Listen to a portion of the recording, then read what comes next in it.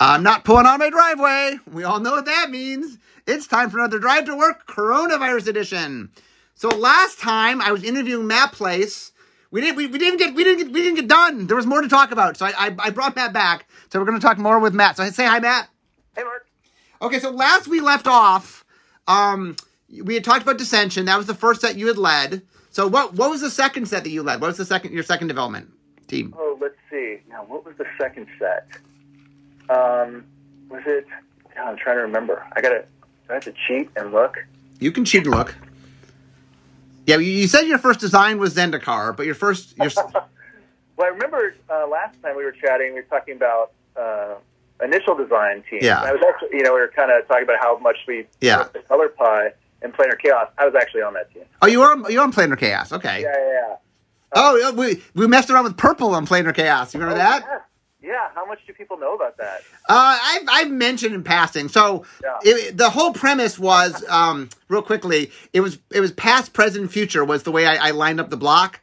But present, what is present? Like the past, look at Magic's past and make, the future, look at Magic's future. What does the present mean? So I came up with this idea of doing an alternate reality present. What if Magic had been different in some way? And so we reconfigured the color pie so that we kept the philosophies the same, but we said, well, what if growth was shown through card drawing? And we just did different things. And one of the things we seriously toyed with was doing the 6 color. Because we joked about it forever, but we're like, okay, what if in this reality there's 6 colors? And so I think purple's what we called it. And do you remember much about purple? Do you remember much? I do. It had broken cards. Yeah. Okay. What card? I remember one card specifically we put in. Yeah. What do you remember in purple? I remember Mana Drain. Yes, that's what I remember. We had Mana Drain in purple. Costing PP. Yeah. Yeah. The idea was that I think we call cave. Is that what we call it for the land? Right. It was the basic and it was one of the only ways to generate purple. Was a big part of. Correct. Right. You had to have this land, so it let us push the power level because it was a little harder to access it. And so, we had cards like literal Mana Drain, but in purple. Purple rather than blue, purple. Yeah. There were 4 of us on the team, and we were generally very excited about it. And one of them, Bill Rose, was at the time your boss, and Bill Rose led the team. He was the lead designer of that time. Yeah. And he was into it, so I thought there's a good chance we are adding a 6th color, maybe just for one set. Yeah. But and Paul Cidesanti, he was creating a lot of the cards. I remember he was. That was the team. It was the 4 of us. Right. Yeah. Yeah, I mean, it's the closest we've ever come to doing purple. It's the one time maybe we're doing this. And, we really explored it. It ended up not working out, but we did. So, okay, you were on Planar Chaos. That was your first design team. Yeah. Okay, so you weren't on Fifth Dawn, I don't believe. Yeah, I wasn't on the team, but I did play testing for a little while for Fifth Dawn, right? Okay, and then following that we're getting to Lorwyn Block. Did you do anything in Lorwyn Block? Yeah, Lorwyn was so of the 4 sets, right, my second lead. Okay, which set? Eventide. Oh, you already Eventide. Yeah. So that's the first time I led the design. You led the development, right? Okay, yeah. And, real quickly, my Eventide story, I'm not going to name names, but you'll know who it is. Somebody else was supposed to lead the design for Eventide, and at the last minute, they decided not to do it. And so I ended up doing it because I had nobody else to do it. So I did it. Yeah. Right, I remember that. Yeah. Okay, so what was doing Eventide like? So that I made a decision that I think in retrospect might have been a mistake, which was let's just do enemy. We did ally hybrid. Let's do enemy hybrid. Right. That was, and remember the times, so the audience knows. Back then when we did drafts, you drafted in order of the set release. We later changed that. Later on, it was the most recent set was the first set. But back then, you would draft Shadowmoor. So Eventide, you would draft Shadowmoor. Was it Shadowmoor Eventide, or you draft 2 Eventides? One Eventide is my memory. I think Shadowmoor Eventide. So we made a set, but we were the 3rd set in 1 pack, and we had to make our themes matter. And the first 2 sets were the allied colors. We were the enemy colors. The first set, yeah. And it's still interesting to hear this day. We during design and development, we had a lot of debates on what is hybrid? Why is it cool? Right? Because a lot of us believed it was cool, but it was actually easier to cast than normal monocolor cards. Yeah. Right? So what can we give away? And I remember a lot of the debate is just how powerful can we make these cards? You know, it's easy to push a card with casting cost of Absorb, right? WWU. That's easy to push because it's so restrictive, but it's the reverse with Hybrid. So it was a challenging set for sure. And in hindsight, I think, you know, one of my regrets with the set is not putting, you know, the power and the designs behind enough, you know, just straight Timmy, you know, hey, if this set's confusing or weird to you, here's just the latch on to awesomeness. I think we could have used more back then. But anyways, you know, long time ago. So Eventide, I'm trying to think what Eventide's familiar for a couple things. One is it was the introduction of Chroma, which most of the audience knows much more now is Devotion. Right. Chroma, we didn't like. It's one of those mechanics that we didn't quite figure out the right version, and then we came back to it, and the redone version was a little just flavorfully cleaner. Right. Also, what's the name of the red white that you activate 3 different times to upgrade it? Oh yes, the hero. What was his name? That was probably the most popular card out of that set. Oh yeah, easily. I'm blanking on the name though. I'm so bad with names for sets that I worked on. It's funny, right? Because the playtest names often confuse me with the real names. I will still to this day say names of cards, and people are like, "That's not a Magic card." I know it. People say, "How do you always get the names right?" I'm like, none of the names are the names I use. That's why it's so hard. Funny. Okay, so the one thing is I can look this up because I'm not actually driving, so I'm gonna look this up and see what the name of this card is. This card has inspired a lot of things. It inspired a whole mechanic. Brian Tinsman made Level Up based on it. Right. Right. And I think he made the original, right? Yes, I think Brian did make the original. Right, Brian was on the team. So it was red white, right? Right, correct. Okay, so let me look at red and white cards. Yeah, this is funny. Normally, when I'm doing my podcast, I'm driving, so like I can't just like look cards up or something. So this is Figure of Destiny. Of course, Figure of Destiny. Right. So Figure of Destiny. It's a 1/1 for 1 hybrid mana, red white, and then for 1 red hybrid mana, you make it a 2/2, and then for 3 you make it 4/4, and then for 6 you make it an 8/8 flying first striker. Right. So one of the cool things about it, you got it out early, but then it evolved as the game went on, so it was actually pretty powerful. Yeah, just an awesome design, right? Very powerful, but still fair, right? Not a 11 on the 10-point scale, as we used to say. And inspired of, like you said, a major mechanic in Tinsman's lead for Rise of Eldrazi, the initial design. Yeah, it's funny because the one of the things about this card is there's certain cards in Magic that just like go on, like from a design standpoint, they're just like something about them just inspires people. And like, for example, Plague Rat, there's all sorts of cards that, you know, Richard made Plague Rat in Alpha, and then just infinite cards got made because of Plague Rat. And Figure of Destiny is one of those cards that just kind of like infinite cards have been made of people inspired by it doing different things.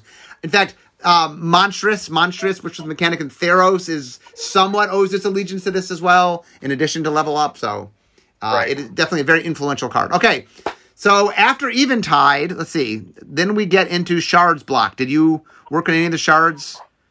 The Shard sets? Shards of Alara, Conflux, or... Oh, no, you did...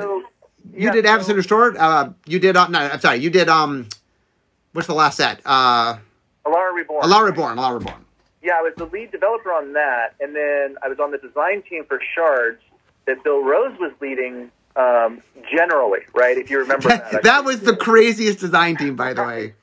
Bill broke up into 5 design teams. Well, what happened was, real quickly, what Bill did early on was he did this rotating thing where the team kept rotating. Right. It eventually got to the point where we broke into 5 teams and each team designed something. But before that, it's like every month it would be a different team. And so it's funny, if you ever look at the design team for, it's like everybody was in at Wizards that like, it's like a 30-person design team. Right. It's kind of crazy. Yeah. First set with Mythics as well. Okay, so Alara Reborn was a challenging set because it's one of our gimmick sets where we decided that every card is gold. What was that like? Gold, right. It was crazy. So a lot of our questions, especially early on, were, all right, how do we make this work? This can be sweet. A lot of the debate was, well, is it too much of a good thing, right? Is it ice cream for breakfast, right? Is this just too much?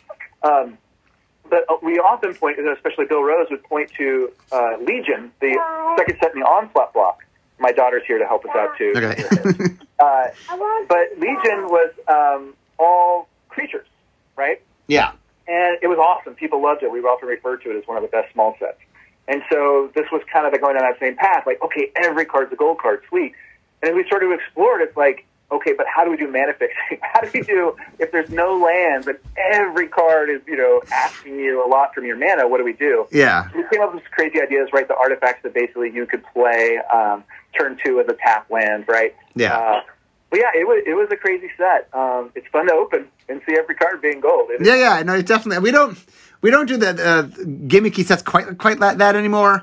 I mean, right, we'll do Torment back in the day. So yeah. Most cards are black set. Yeah.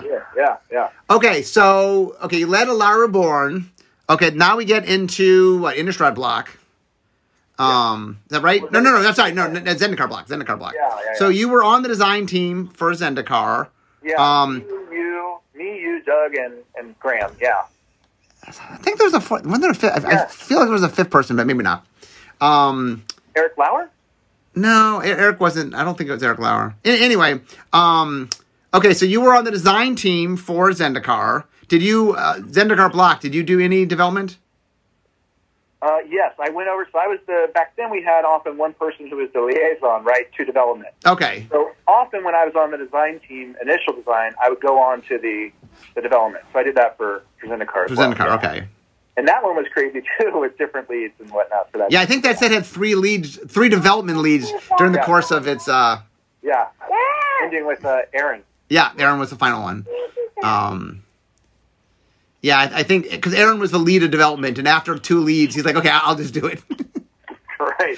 So, and it's one of the best sets, so good job. But, Oh yeah, Zendikar turned out great. It's funny because one of my memories of Zendikar was that I had wanted to do it forever, and the running joke was I would make 7 years of sets, and it always was my 7th year, and then it kept getting pushed back. And for years and years, and everybody would mock me about no one understood why I'd want a land focus set, and then it finally gets made so Bill Rose, for example, I don't know, do you know this? Bill Rose, before we began, gave me 3 months or 2 months. He said I have 2 months to prove it, and if not, we're changing it. Yeah. And I had 2 months for the team to, and then after 2 months, Bill said, okay, that looks cool. But anyway, years later, we're talking about doing a return to Zendikar. And Bill's like, we got to go back to Zendikar. I'm like, what, Bill? What was that you're saying? Right. Yeah, no, I remember the drama about it, right? Because it was, I don't know who else was supporting you, honestly, back in the day with land. One other person was, do you know the one person who supported, when I first pitched it that said, I think this will work, and he was the only person, other than me, obviously, to say that they thought it would work? Well, it definitely wasn't me. It was not you. It was Mike Turian. Turian, all right. That is Turian's claim to fame. He was the one person that backed me on Zendikar. So he was very right. Yeah. So anyway, it's funny how I go back to a lot of my successes. How hard I had to fight for that success. It was very. Okay, but we'll get to a few others on the road. Okay, so Zendikar block. You were on Zendikar design. You were on Zendikar development. Did you do World Wake or do? No, I skipped that. Were you on Rise of the Eldrazi? Yeah, Rise, I was the lead developer. Okay, let's talk about Rise. Rise is the end of the Zendikar block. Oh, no. Yeah. Rise is the end of the Zendikar block. Right, okay. Yeah, hands down the most challenging thing I did at Wizards, for sure. It was, let's totally flip, right? Tensman was the lead, Brian Tensman, awesome designer. Wait, real quickly, just so I can fill the audience in, because us saying Brian Tensman doesn't necessarily, I got to get, Brian was a balls to the wall designer. He would have an idea, and he would go full throttle for his idea. And he had really cool ideas, and he definitely was a really inventive person. But when he wanted to do something, he would go, so the whole idea here was he had pitched this idea of, we would call battle cruiser magic. Giant creatures. So talk about making this out of giant creatures. Right, exactly. So, a lot of his ideas in the beginning, a lot of his ideas in the beginning were what if there were no little creatures, right? What if it was only battle cruisers? What does that mean? And, we explored it. We went around, and But like you're saying, Brian would want to push the limit, and he was very good at, making them happen. So he actually made it happen. We shipped Battlecruiser Magic, and I think figured out a great way to do it. But there was a lot of doubt, of course, because we were doing so many things radically different, right? Like, what if it's just bad in this world to play cheap cards? Like, what does that mean, right? And we knew that this format for limited would be played by itself. So, and I think that was good, right? It would be hard to do something this radical when it was part of something else for limited. Yeah. Yeah, you want to go run? Okay. Sorry, Mark. But yeah, so, we're at home. So. Yeah, real quickly, if you want to take your daughter, let me explain a little bit about Rise of the Eldrazi. So, Brian really had a vision. He had a very strong vision for the set. And one of the challenges that the developer has is, and now set design and play design, is vision sets a vision, and then, or design at the time sets a design. And it's really the job of the development team / set design team to figure out how to execute on that. And one of the things that, Matt had to really figure out was, how do we make it in limited so you can play giant creatures? Because a lot of times in limited, the game's over before you even get to the point where you could play a giant creature. And there were a lot of tricky decisions to make to figure that out. I was on the design team for that set, but I wasn't on the development team. Yeah, and leveling, from the Level Up was in the set that we were just talking about was a perfect solution, right? Where it's still these could turn into battle cruisers, right? So these giant win the game, super epic Timmy cards, while still giving you things that you're doing and you're spending your mana in the early game. But yeah, that set at common, I think, had, what was it, at Eldrazi, there was a 7/7. Yeah, it had a 7/7 common. Destroyed something, right? Just things that easily would have been rare when I started playing. We were going to put it common. So, yeah, it was definitely a tough challenge. I think we got there, and people really enjoyed the limited for sure. Okay, so next set was Innistrad block. Did you work on any of the Innistrad block? I assume you did something. My last set, so I left early 2010. Yeah, okay. My last set was Scars of Mirrodin, where I was on the design team with you. Right. Scars was before. I jumped ahead. Scars was before Innistrad. Right. Okay, so were you on? What did you do in Scars of Mirrodin? Scars. I left pretty early on that set, but I remember doing some of the designs that actually got shipped, like the guys that they start in your hand, you could reveal them to get like a 1/1 goblin or right. whatever it was. I didn't actually design those. I kind of pitched some of the ideas for that, and then you guys made it a cycle. But not a lot in that set. Okay, so did we skip? So what did we talked about sets? What were there stuff you worked on that I didn't hit because we were mostly hitting sets? Yeah, a big part of what I did there too was the original Duels of the Planeswalkers. Got to do that with Stainless. Let's talk about that. What was that like? The original doing Duels of the Planeswalkers. So that was great. So, but the precursor to that was something we called the Nth Edition tutorial CDs, right? So for 9th edition, we made a CD that went in a video game magazine. These used to exist. I'm feeling old, Mark, explaining these things from back in the day. But see, once upon a time, there was we used to print on paper, and you could purchase the paper and read the things printed on paper. Right, exactly. And so one of the common things, there are game demos in these video game magazines, and so we included the Nth Edition tutorial CDs in those where people could learn how to play Magic, but they weren't great at doing it. So we worked on this and tried to make it better and better and better. But a lot of the learning was, how do you teach Magic? And, we all make this mistake when we're trying to teach Magic in the beginning, which is, okay, here's all the rules. You need to know this, and there's an exception here, and da-da-da-da, right?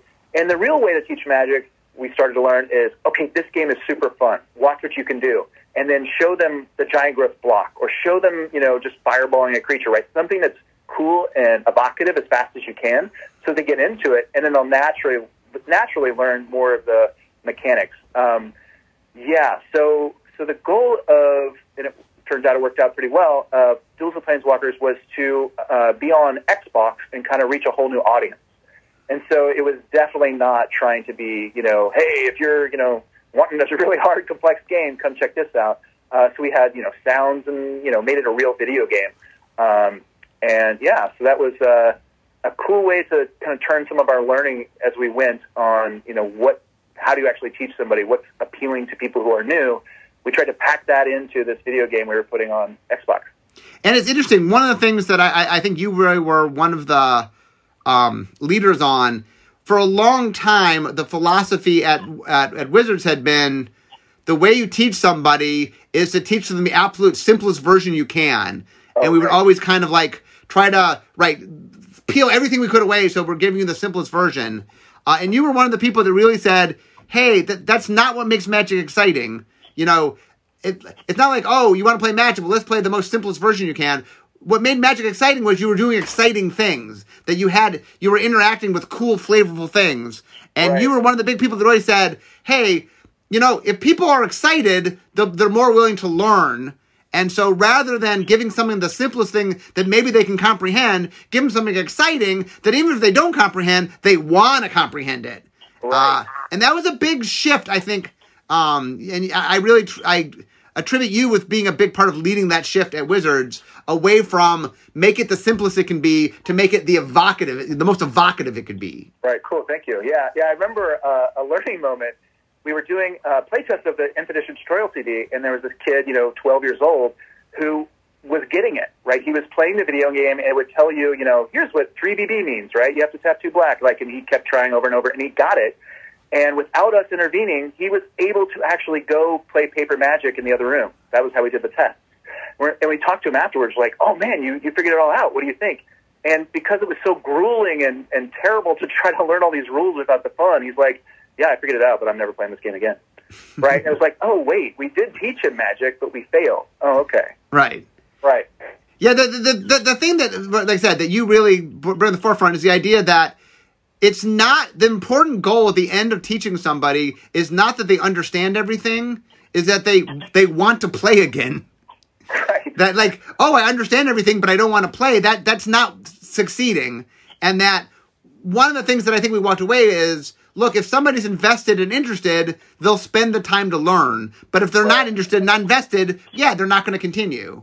Right. And that was my story when I first started playing. I was fascinated by all these cards I didn't understand, right? But it was pulling me in, just going, oh, what's going on here? A Northern Paladin, such good top-downs to D&D and whatnot. That's what got me in, right? Okay, so we're trying to take a little bit of overview of your time at Wizard. So last time we talked about New World Order, which I think was a big contribution that you had. Obviously, the shift over to how we thought about teaching, I think was big. What else do you think were, like, what is your thumbprint on Magic? Well, a lot of my time there was spent balancing, too, right? Being on balanced teams. I was the lead for the FFL for, like, the last 2.5 years I was there. So real quickly, explain what the FFL is for those that don't know. Yeah, FFL was basically we would get together, and it was the team of people who were going to get together and balance test, right? Do some battles, figure out broken decks, etc. And that often included people who were good at Magic that worked in the building, but weren't necessarily R&D members or even on design or development sets. And we meet weekly and kind of go through things. We made the big mistake when I was new of Umezawa Jitte, right? Like where it's like just totally overpowered and totally embarrassing why, right? We basically had a rules issue that leads to this overpowered version, right? You can't make mana at the same time you do other things. Therefore, we have to change the mana ability on this equipment to -1/-1. We ship it out the door without playing it, honestly, right? Super bad mistake. Right, it changed very late in the process. Changed very late, and we didn't play it enough, I should say. So we became more serious about balancing, obviously. And, so we would, in the FFL, we had something called the JIT list, which was what cards do we think we have in a set right now that might make us regret, like we regretted Umezawa Jit. And, so I think I helped out with, just being aware that, while we need to ship 10, right, we need to ship the most badass, awesome, cool cards we can, we need to make sure that they're, taking the game in a good, healthy direction, unlike things like, Jit, which are, I can't play a 2/2 against you now because I block, I can't even block because you kill it, right? So the unfun power versus this is really fun and still powerful. And I think we did a big shift from that mirrored it up through my last 2 sets, yeah.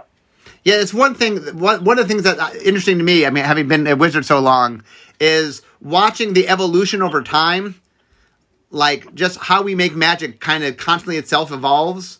Right. And I mean, I think the period you were there. So you started in 2003, and when did you leave? 2010. 2010. So you're there 7 years. Yeah, almost. Yeah. I know. And it's funny because I think of that time, like, there's different periods where we learn a lot of different things. And I think a very, very important point of that, and I think you were a big part of this, is really rethinking how beginners look at the game and how people learn the game. And like I said, in a lot of ways, both New World Order and sort of a shifting on how we teach the game were us spending a lot of time trying to understand, you know, how to look at Magic in a broader way. And I really think that shaped in a big way how we make Magic.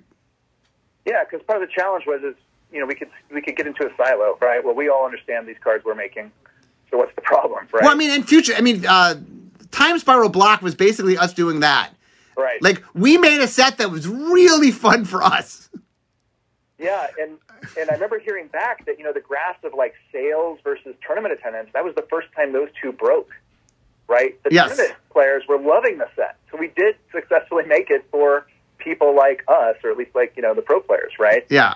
But overall, it was a mistake. And that's very interesting to hear. That's the first time those two graphs actually separated. Right, real quick to explain what Matt's talking about. We track a lot of things. Two of the things we track is how do they sell? And the second thing is how much organized play did we have? How many people played it? And up until that point, up until Time Spiral, they were always in lockstep. If a set sold well, it played well. And Time Spiral had this weird dynamic where it played very well. A lot of people were playing it in tournaments, but it sold poorly. And it made us like step back and go, wait, what's going on here?